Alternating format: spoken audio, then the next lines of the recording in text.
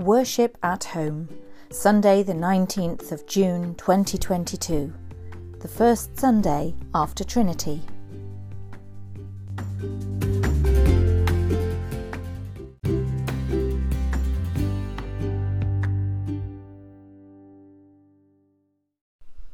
The Bible reading is from the Gospel of Luke, chapter 8, verses 26 to 39. Then they arrived at the country of the Gerasenes, which is opposite Galilee. As he stepped out on land, a man of the city who had demons met Jesus. For a long time he had worn no clothes, and he did not live in a house, but in the tombs. When he saw Jesus, he fell down before him and shouted at the top of his voice, "What have you to do with me, Jesus, Son of the Most High God? I beg you, do not torment me." For Jesus had commanded the unclean spirit to come out of the man. For many times it had seized him. He was kept under guard and bound with chains and shackles, but he would break the bonds and be driven by the demon into the wilds. Jesus then asked him, "What is your name?" He said, "Legion," for many demons had entered him. They begged him not to order them to go back into the abyss. Now there on the hillside a large herd of swine was feeding, and the demons begged Jesus to let them enter these. So he gave them permission. Then the demons came out of the man and entered the swine, and the herd rushed down the steep bank into the lake and was drowned. When the swineherds saw what had happened, they ran off and told it in the city and in the country.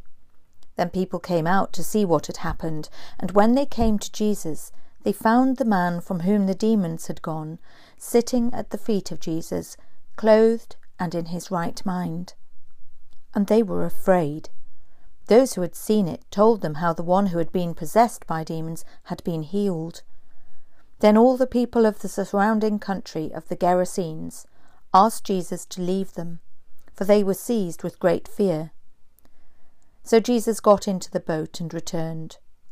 The man from whom the demons had gone begged that he might be with him, but Jesus sent him away, saying, "Return to your home and declare how much God has done for you." So he went away, proclaiming throughout the city how much Jesus had done for him. This is the word of the Lord. Thanks be to God. I begin my reflection today by admitting I find it quite hard to preach on this passage, simply because there is so much to discuss and so many themes to expound, it's difficult to know what direction to go in. Some of those themes, for example, are Jesus crossing boundaries. He's just come from his homelands of Galilee over into an area of the Gentiles. He's crossing a boundary here, going beyond the remit of his ministry before. It's also, this passage comes straight after Jesus calming the storm as they crossed the lake. So another theme that comes out of that is that Jesus calming is not just a metaphysical thing, but a personal thing, as he goes from calming a storm to calming a man. Another theme that comes out is Jesus giving us back our identity when we're lost, which we might see in the person of this man possessed by demons. And also, another theme popularly preached on is Jesus calling us to witness from the place that we are at. Although begging to follow Jesus and go with him, Jesus tells him to stay in this place of the Gentiles, in his home, and that man becomes a witness, a disciple or apostle in his own right, telling the Gentiles of Jesus and the healing he has experienced. So the theme I will focus on for the next few minutes is our identity. And I begin by reading a short excerpt from a reflection by theologian Christopher Herbert. He says this: "What all can agree on is that the man wandering around the graveyard dressed in rags, rattling his broken chains, was a profoundly disturbed soul, a man who terrified his neighbours, a man so deranged and so disruptive of himself and others that he could only exist on the furthest outskirts of civilization, in a graveyard. Then notice what happens. Jesus asks his name. He recognizes that the man has a precious identity. He is named by Jesus as a fellow human being. The man replies to Jesus' question with a kind of dark wit. My name is Legion. In other words, he sees himself as being thousands of people. His identity is the size of a Roman legion. It's a subtle, powerful, dramatic moment, for the man who is possessed calls himself by the name of the occupying power, the political power that possesses the land. No other words are spoken, either by the man or Jesus, but in that encounter, with Jesus, the man's most innermost, raging, tumultuous self is brought to stillness and peace. Jesus brings this man back to himself, to his own identity as a loved child of God. The demons thereafter are cast out from him. He is in his right mind.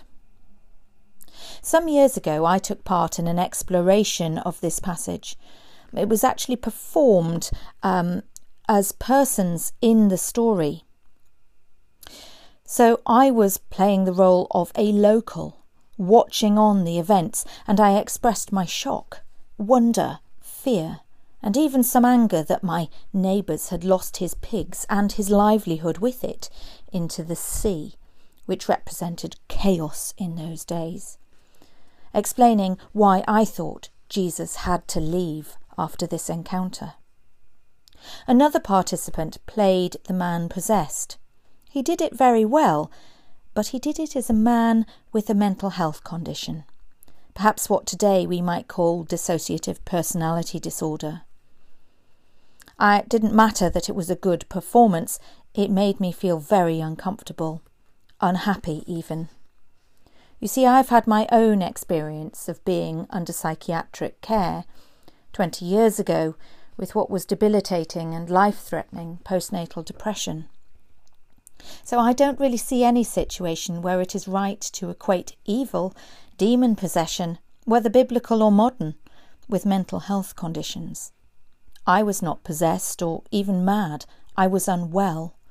And that was very much true for all the friends and sometimes colourful characters I met on my journey through mental health care. No, this is not about mental health conditions, but it is about identity. I once explained to somebody about my faith. Well, you can take away a lot from me if I have to describe myself and don't describe myself as daughter or sister, wife or mother, or even priest. I remain child of God, friend of Jesus, loved. I think of it a bit like being a stick of rock with a word running all the way through. Cut me in half and the word faith would be writ all the way through me. That's my identity in Christ. And that is the lostness that we see in this man calling himself Legion. He's confused, torn, conflicted. And there are times, perhaps in our own lives, where we can all feel like that to an extent. Perhaps even those roles I've just mentioned in my own life, daughter, sister, wife, mother, priest, can make us feel stretched, torn, particularly if there is conflict in any of them, or our work situations, what we do. We can feel like there's so much going on in it, we can begin to feel lost. Jesus gives us back our identity. He calls us by name, and in that we can feel that stillness and peace. He reminds us of our rootedness in God alone. So perhaps then the message to take today from this passage is not to see this man possessed by demons as other time, other place, other life, other nationality, but to relate to his need, the same as ours, to know his name, to hold our identity in Christ alone. Amen.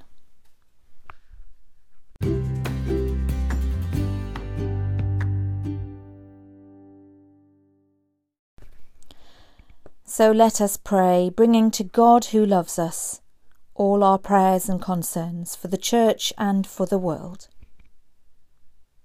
God of compassion, take our hearts of stone and give us feeling hearts, even for those who feel like other, who feel different. Help us to find that is the same, as we are all children of one God, so that we as the Church may be more responsive to the needs and sorrows around us. Lord, in your mercy, hear our prayer. God of wisdom, teach all in authority. Inspire those who lead.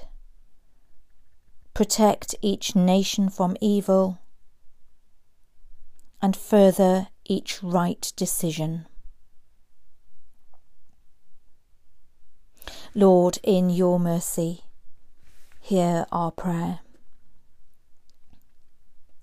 God of tenderness, we pray and ask you to dwell in our homes, not just through times of joy, but through our heartaches and sadness.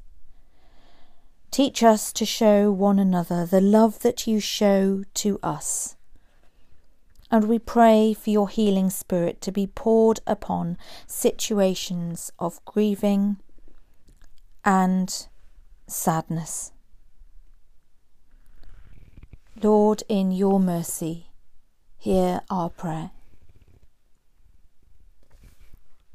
God of wholeness, speak into the despair and loneliness of all who struggle with life and its troubles.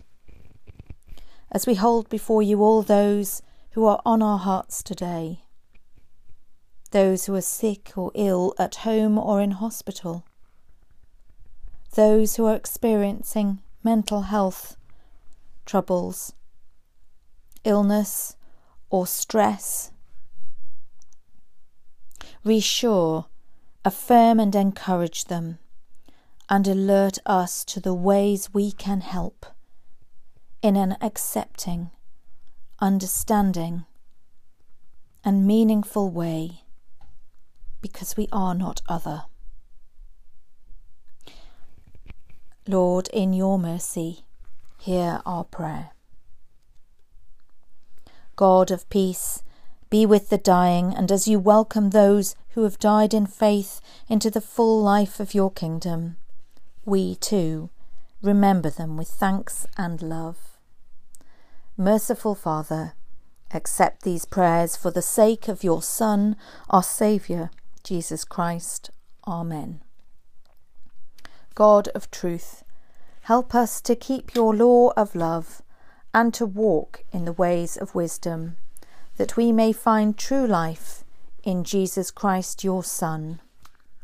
Amen. So we share together in the words of the Lord's Prayer. Our Father, who art in heaven, hallowed be thy name. Thy kingdom come, thy will be done, on earth as it is in heaven. Give us this day our daily bread, and forgive us our trespasses, as we forgive those who trespass against us. And lead us not into temptation, but deliver us from evil. For thine is the kingdom, the power and the glory, for ever and ever. Amen. And the peace of God, which passes all understanding, keep your hearts and minds in the knowledge and love of God and of his Son, Jesus Christ our Lord. And the blessing of God Almighty, the Father, the Son, and the Holy Spirit, be among you and remain with you always. Amen.